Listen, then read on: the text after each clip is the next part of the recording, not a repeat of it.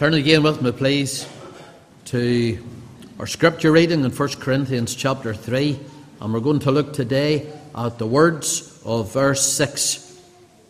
1 Corinthians chapter 3 and verse 6. Visiting a garden centre just a few weeks ago, I was struck by a very large sign that I saw in one of the aisles within the garden centre, and it simply said, "Plant for spring." That's all it said, just said, "Plant for spring." And of course it was advertising the lovely bulbs that they were selling, and the customers were encouraged to buy these bulbs in order to plant for the springtime and to put a little bit of bloom into their garden and into their home. The spiritual significance of it was not lost on me, and I'll tell you why. Because we were 2 seasons up ahead. We hadn't even come to the end of summer, and we were being encouraged to buy bulbs that were going to bloom 2 seasons up ahead, after autumn and winter and in the springtime. And the spiritual application is very obvious. There will be no spiritual bloom in Annalone, and there will be no spiritual bloom across Ulster if believers stop planting today. We're not just planting for the 24th of September. We're planting for the days and the generations, if the Lord tarries, that are to come. And as I read that sign, it just came to my mind these words of Paul, 1 Corinthians chapter 3 and verse 6. Paul was able to write to the Corinthians many years after he had founded the church, and this is what he said to them. He said, "I have planted. I have planted." The apostle, just like the master, he drew many of his metaphors from the agri-industry that was all round about him. And he used language which was well known by his listeners. And he compared the church in this passage that we've read together, the church at Corinth. He said, "Ye are God's husbandry." It's a lovely old expression. It just simply means you are God's tillage. You are where God tills. You're where God ploughs. You're where God cultivates. You're where God plants. You're where God grows. You're where God harvests. It's the only time in the New Testament that the word is found, husbandry. And commentators tell us it's like God's farm. God has a farm where spiritual cultivation is ongoing and where harvests are being constantly brought in with fruit that is unto eternal life. Paul's planting metaphor in the field at Corinth, it provides us again with a very clear, simple explanation of how God's work is still done in Christ's church today. We are Christ's farm. And in order for it to bloom, we have to plant. So we're going to look at this text today and consider with you just some very simple lessons from this great metaphor that Paul used in planting, not just for today, but for the seasons, the years that lie ahead. Firstly, in planting, notice that God uses human instrumentality. He uses human instrumentality. Paul humbly acknowledged his own input, his own instrumentality in planting the church at Corinth. He said, "I have planted." You might think that's somewhat egotistical, but the caveat will be explained in the rest of the passage. And Paul did plant the church at Corinth. You can read all about that. We'll not take time to turn there, but it is in Acts chapter 18, verse 1 to 11. The city of Corinth was a very prominent city of ancient Greece. It was 40 miles west of Athens. And we're told it was a very important Roman administration centre of the whole region of Achaia, which had been made a Roman colony by no man less than Julius Caesar in BC 446. If Athens had a reputation, it is said, for culture, Corinth had a reputation for corruption. It was a city infamous for corruption in its day. And traders because it was a port, and traders from all over the Mediterranean, they came to Corinth to trade and commerce, but not only trade and commerce, but indulge in all of the corrupt practices and sins of the day. You and I think that sin is somehow invented in 2024. Let me tell you, if you'd have visited Corinth way back in the time of the Apostle Paul, you would have found temples given over to prostitution, with thousands of prostitutes in it, all part of the pagan cultic worship that they engaged in. You would have found vile practices. You would have found laws that were directly contrary to the Hebrew scriptures and to the law of God. So to live like a Corinthian was a term that was synonymous in the New Testament times with a life of luxury and licentiousness. Very much like 2023. It was a moral cesspool. And yet it was to Corinth that God brought the Apostle Paul and the apostolic band, and it was in this most unlikely of places that a New Testament church was founded. I believe when he came to Corinth, he was very conscious of the opposition of Satan. Do you think Satan wants the people of God to go into his domain and to root out the tares and to plant gospel seed instead of the wickedness and the vileness that he has planted? When Paul arrived at Corinth, the Bible tells us in chapter 2, verse 1, he said, "When I came not with excellency of speech or of wisdom, declaring unto you the testimony of God. I was with you in weakness and in fear and in much trembling." There's not too many preachers would get up in the pulpit and they would say before a congregation, "Today I'm before you and I'm mightily afraid of you and I'm trembling and I'm in much weakness." And then he went on to say in verse 4, "My speech and my preaching was not with enticing words of man's wisdom, but in the demonstration of the Spirit and of power." I'm glad that his faith was greater than his fears. And faith has to triumph over our fears and triumph over our feelings if we're going to go into the enemy's domain and do a work for God in the enemy's domain. We're reclaiming ground. Since I have come to this part of Mourne, I have watched with great fascination farmers reclaiming ground. And so fields are ploughed and all the stones are taken out of the fields and they're all piled up. And farmers years ago never realised they could make so much money gathering stones out of fields. Ground has to be reclaimed. And when ground is reclaimed, then seed can be planted in it. It's good to know what type of seed Paul was planting. First chapter, he tells us all about that. He tells us about the foolishness of preaching. It pleased God by the foolishness of preaching to save those that believe. God wants you and I to go into the field to reclaim it, and he wants us to proclaim. To proclaim what?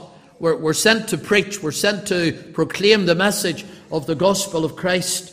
And what were we sent to preach? Verse 23, "We preach Christ crucified, unto the Jews a stumbling block, and unto Greeks foolishness." The Greeks, they were into philosophy. They were into the theories of the ancient Grecians. The Jews, they heard about this a carpenter from Nazareth, whom the apostles proclaimed died as the Messiah on the center cross. And it was foolishness to them. But to Paul, it was the power of God and the wisdom of God. You know, brethren and sisters, we have no new word to proclaim. We have no new seed. There's no new packaging of the old gospel. That's what men and women are trying to do today. They're trying to rebrand. They're trying to repackage the old-fashioned message of the cross of the Lord Jesus Christ.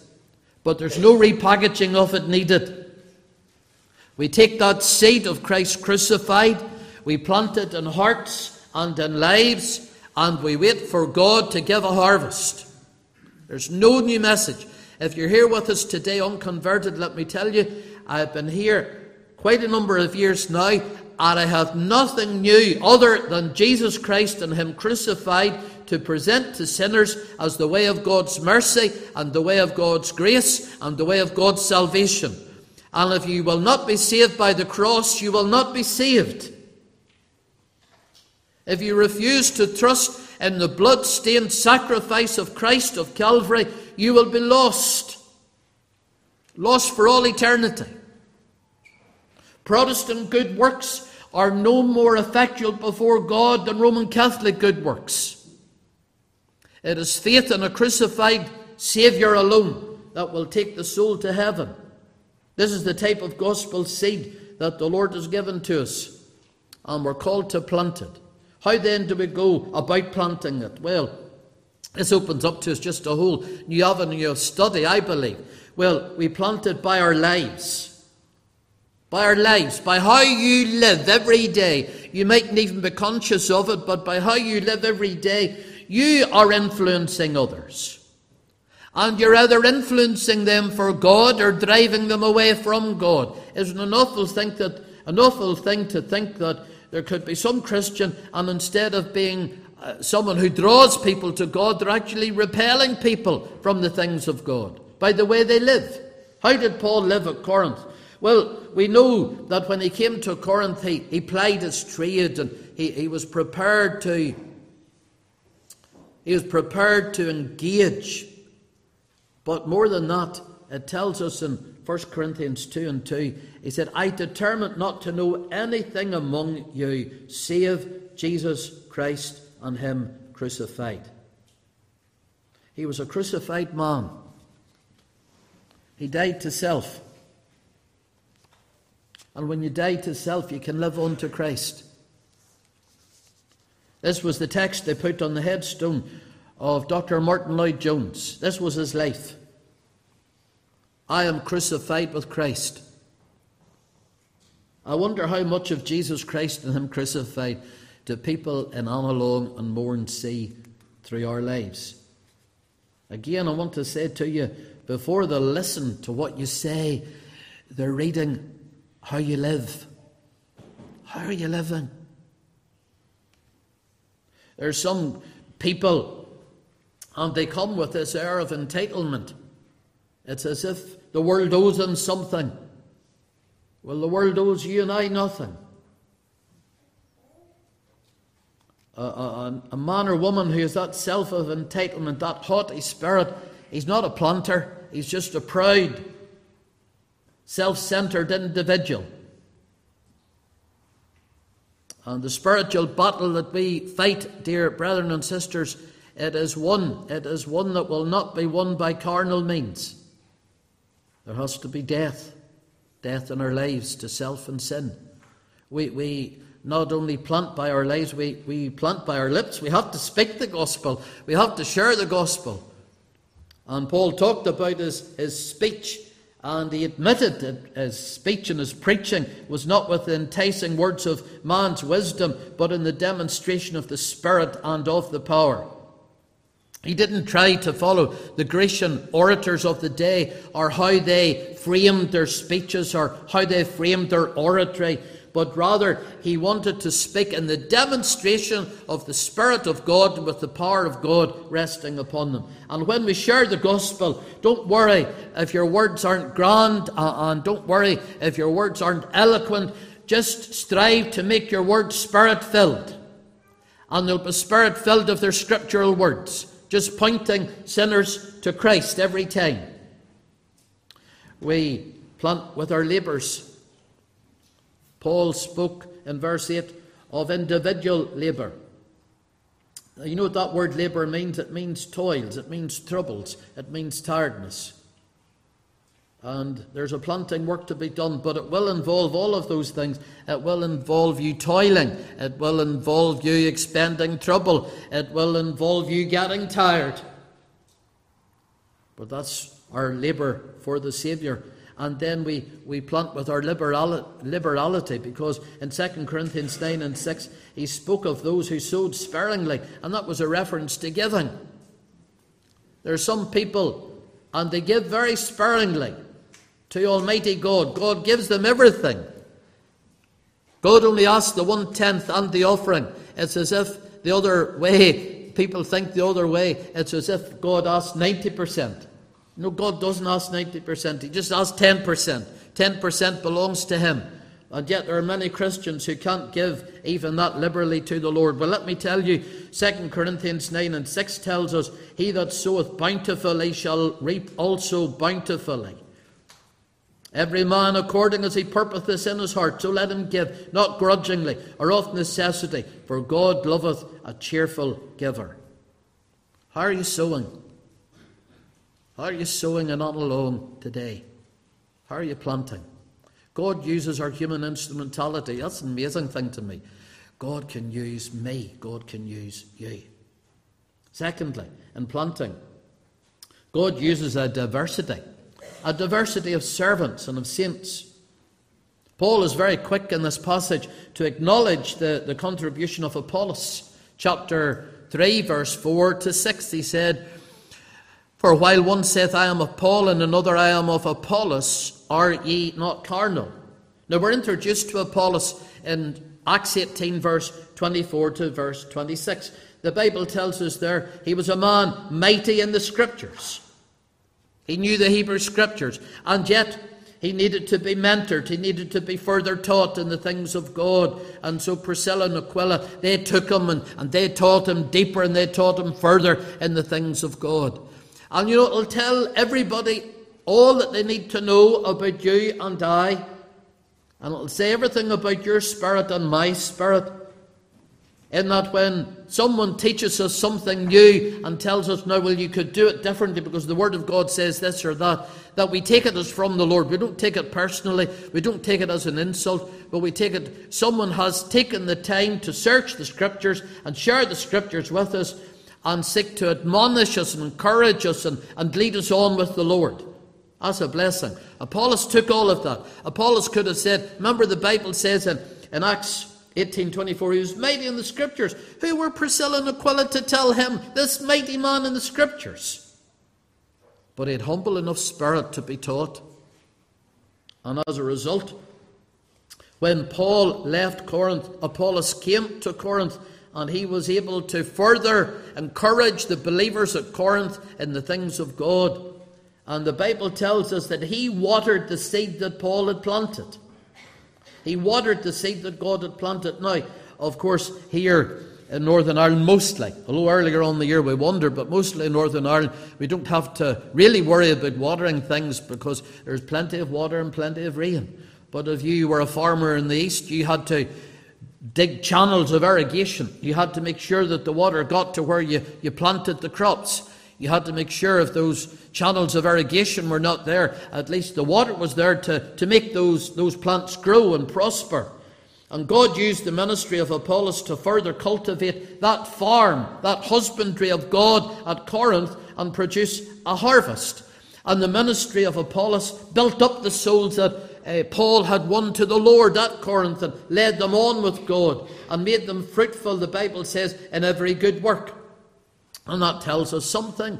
That tells us that each minister has a different gift, a different work, a different usefulness. Some are planters, some are waterers. Apollos and Paul are wonderful examples of how God uses diversity, a diversity of servants, to make his husbandry grow. Paul was equally desirous to acknowledge the contribution of the many others.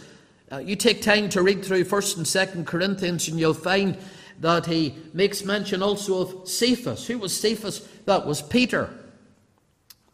And here was the great apostle Paul, and he's making mention of Cephas, and he's thanking the Lord for Cephas and for his ministry. Because as Paul was the apostle to the Gentiles, Peter was the apostle to the Jews. And then in 1 Corinthians 4:17, he makes mention of Timotheus. Who's Timotheus? Simply Timothy. This young man that Paul had won to the Lord, his son in the faith. And then in chapter 9, verse 6, he makes mention of Barnabas, this son of consolation, this dear man who was the first to introduce him to the apostolic band at Jerusalem. He didn't forget about Barnabas. In chapter 16, verse 15, he makes mention of the house of Stephanas, and then he makes mention of the house of Fortunus and Archaeus. And he makes mention of all of these wonderful Christian people who had helped him in his ministry. And Paul wanted the Corinthians to appreciate them all. He didn't say, I'm the boss at Corinth, I planted it, you better keep looking to me, you better keep listening me, you better keep following me. He didn't say that at all. He taught them that diversity was something that God uses to his glory and to bring his harvest in. Now, Paul already knew in Corinth there existed contentions. That's what the chapter opens with, the book opens with. Contentions are just another word for divisions. And do you know what this division was over? Ministers. Ministers can be a great blessing in the church, but they can also bring division in the church. And a major concern was how believers at Corinth gave allegiance to the various members of the apostolic band. In this chapter we've already read, some of them were saying in Corinth, I am of Paul, I'm of Paul, I just follow Paul. Others said, well, I'm of Apollos. And then others said, I'm of Cephas. And then some said, ironically, I'm of Christ. Paul knew that diversity amongst his ministers was a good thing. Paul could never preach like John. John could never preach like Peter. And yet God used them all. The sermons that Isaiah preached, Ezekiel could never have preached. And the sermons that Ezekiel preached, Jeremiah could never have preached. And the sermons that Daniel preached were different to Isaiah and Ezekiel and Jeremiah. But God used them all. I've been listening, I've often recommended to you Dr. Sinclair's Ferguson's podcast every morning. If you want something to sit down with your porridge with in the morning and to be edified, just download the podcast of Dr. Ferguson.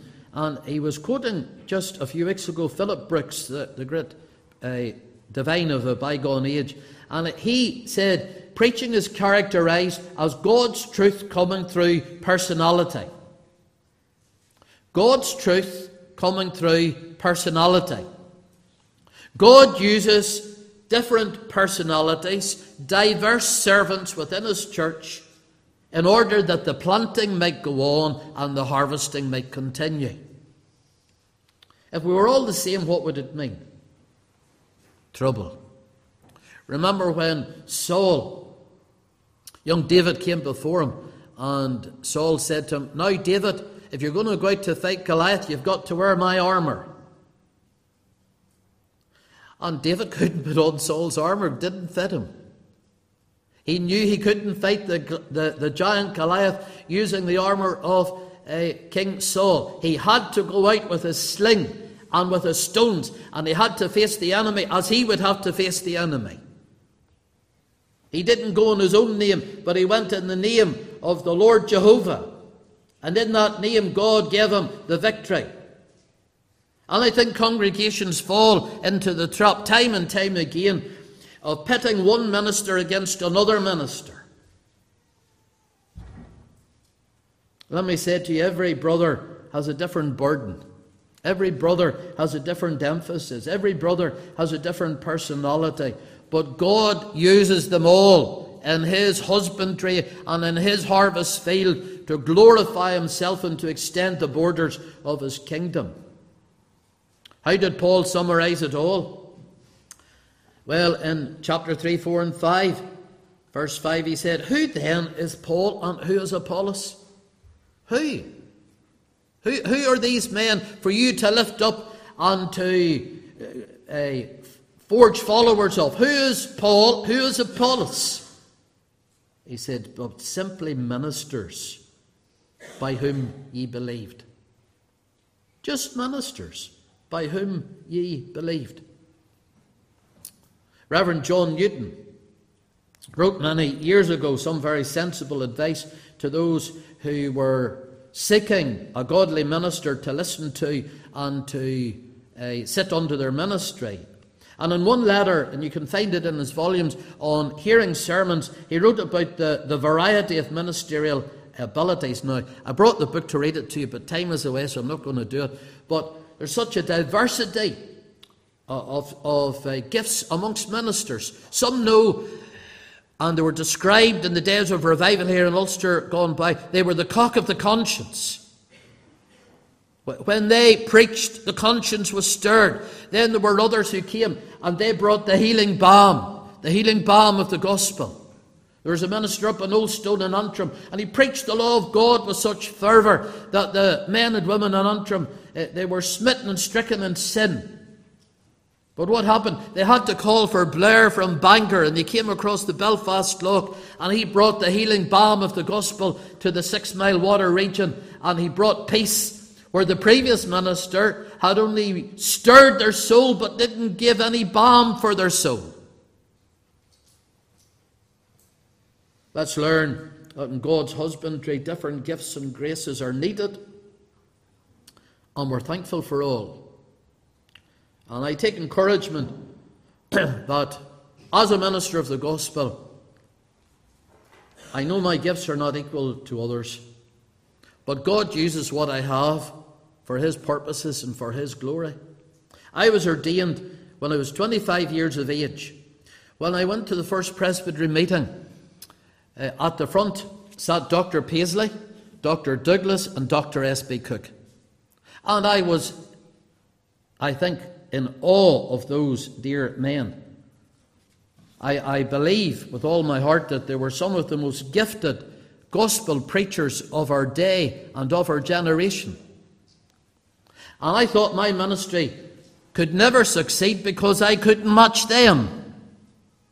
Now, that was not a reflection on any of them. That was a reflection on my own faulty understanding of what the ministry was.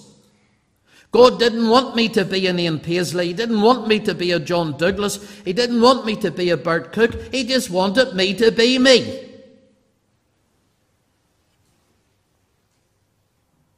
Don't fix your hopes on men. Look to the Lord. And as we look to the Lord can make the ministry of men to be a blessing to your soul. I know there's some people, and if there were people announced here to come and preach, they wouldn't come to hear them. I think that's lamentable. Really lamentable. These are God's men. And they're all different. But they're God's men with God's message. And God's providence in his time with a message for your soul and mine. In planting, thirdly, we need to cultivate unity. So Paul, he realized all the factions and the divisions at the church at Corinth caused by ministers. Caused by people factionalizing and grouping after ministers. I'm Paul's man. I'm Apollos' man. I'm Peter's man. And so they went into little sections. And what did he say about the Corinthian Christians? He said, you are carnal. You're carnal. For whereas there is among you envying and strife and divisions, are ye not carnal and walk as men? The church had taken sides over who was the best minister, who was the best preacher. And Paul said, this is just carnal, this is just fleshly, this is not the way to do the work of God.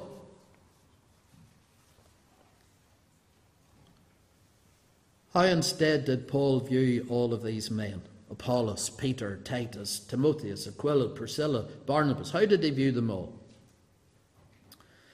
In chapter 3, verse 9, he said, we're labourers together. We're labourers together. Similar phrase, 2 Corinthians 6 and 1, we're workers together.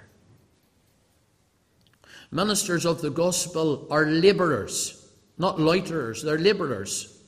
There's one old elder said to me many years ago, we left the Presbyterian church in Green Island and he came and joined us in Carrickfergus, and he said to me, I believe that the ministry done God's way is the hardest work on earth, but done man's way it's the easiest work on earth. And he was absolutely right. It's a labour. It's a labour of mind. It's a labour of soul. It's a labour of spirit. And I'm glad we're not called to labour alone. Ministers are called to labour with elders. They're called to labour with deacons. They're called to labour with congregations. And normally, we don't labour alone. We should shun everything and everyone who would try to separate us from others in the work of God. If we want to bring the harvest in and we don't want it to be damaged, then we have to cultivate the spirit of unity in the local church and in the church at large. In 1 Corinthians 12, 25 to 27, Paul addressed face on the schism at the church at Corinth. And he said in verse 25 that there should be no schism in the body, but that the members should have the same care one for the other. Unity is not to be confused with uniformity. There's a difference. The body has many members. They're all diverse. You're all different. Over the years, it's been amazing to interact with all the people of God here and on along. And I know there's just a great diversity of personality, and that's the way it is, and that's the way it ought to be. We're all different. Unity is not uniformity. You do not have to be me. I do not have to be you. But the most exciting emphasis in the passage is that we're labourers together. Yes, with our brethren and sisters in the Lord, but we're labourers together with God. We're labouring with God and planting gospel seed and working for the Lord Jesus Christ. We're labourers with God. When sometimes you feel your work is undervalued, underrated, and nobody really says that's a great job you're doing and praises you for your contribution, and yes, that's a terrible oversight. I know that. But just you remember, I'm doing it for God. I'm labouring for God. I'm labouring with Him. And one day such labour will be rewarded. Not according to our talents, not according to our success, but according to our labour. It's going to be rewarded. There's a day of reward coming. Finally, as we plant, let's remember this great cardinal truth, that all the blessing, all the growth, all the harvest is subject to the sovereignty of God. Paul was encouraged in knowing that as he laboured, what did he say? God gave the increase. God gave the increase.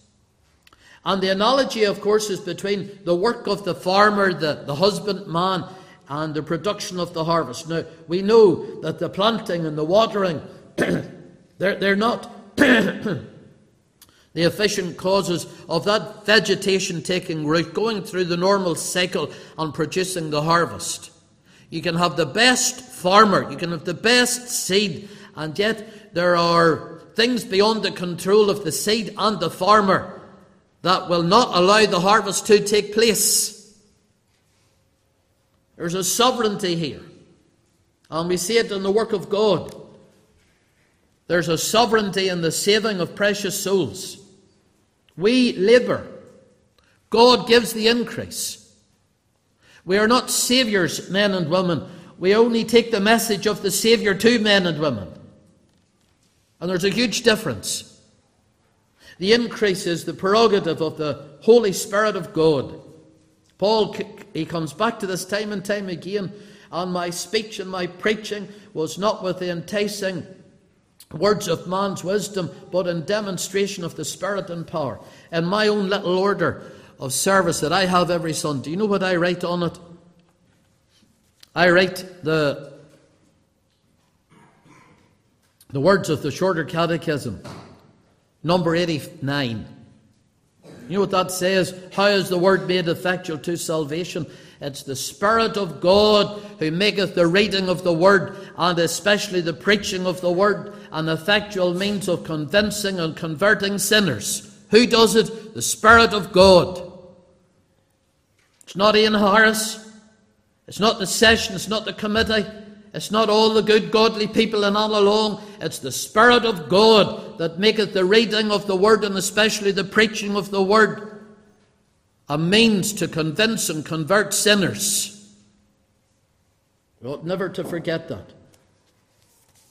We ought to be crying unto God in our prayer meetings for the Spirit of God to do His own blessed work.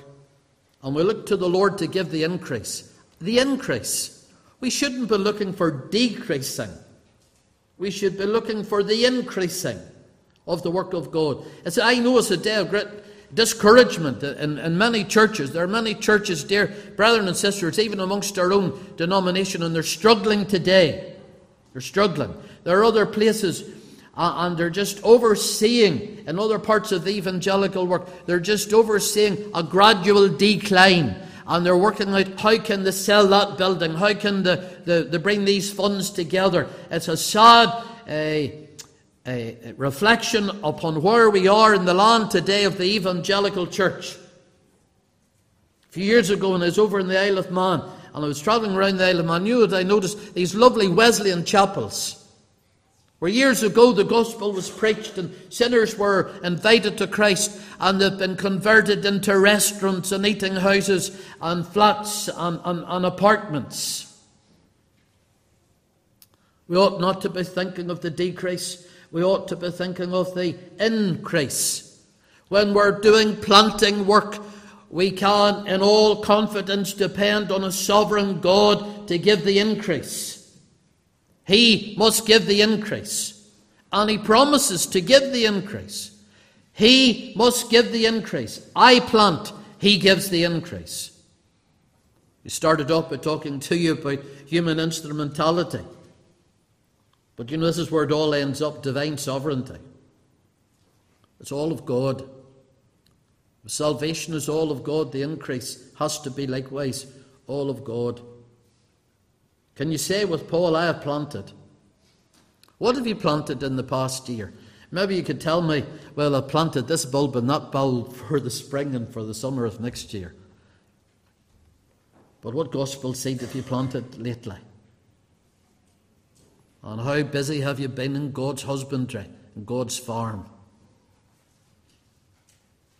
and seeking to raise a harvest of souls in the days to come? What struck me about that sign is, what struck me was they weren't just planting for today, they were planting for 2 seasons up ahead. And your work and my work is not just for today. And the seed that you plant and I plant, we might never even see it harvest. We might never even see it brought in. But we're planting it in faith, believing that God will produce a harvest from it. And isn't it exciting to know that in this great husbandry, this farm that is God's, we have a little part to play, a little seed to put in, and that one day God will bring a harvest from it. May the Lord bless you today. Make us all planters, waterers,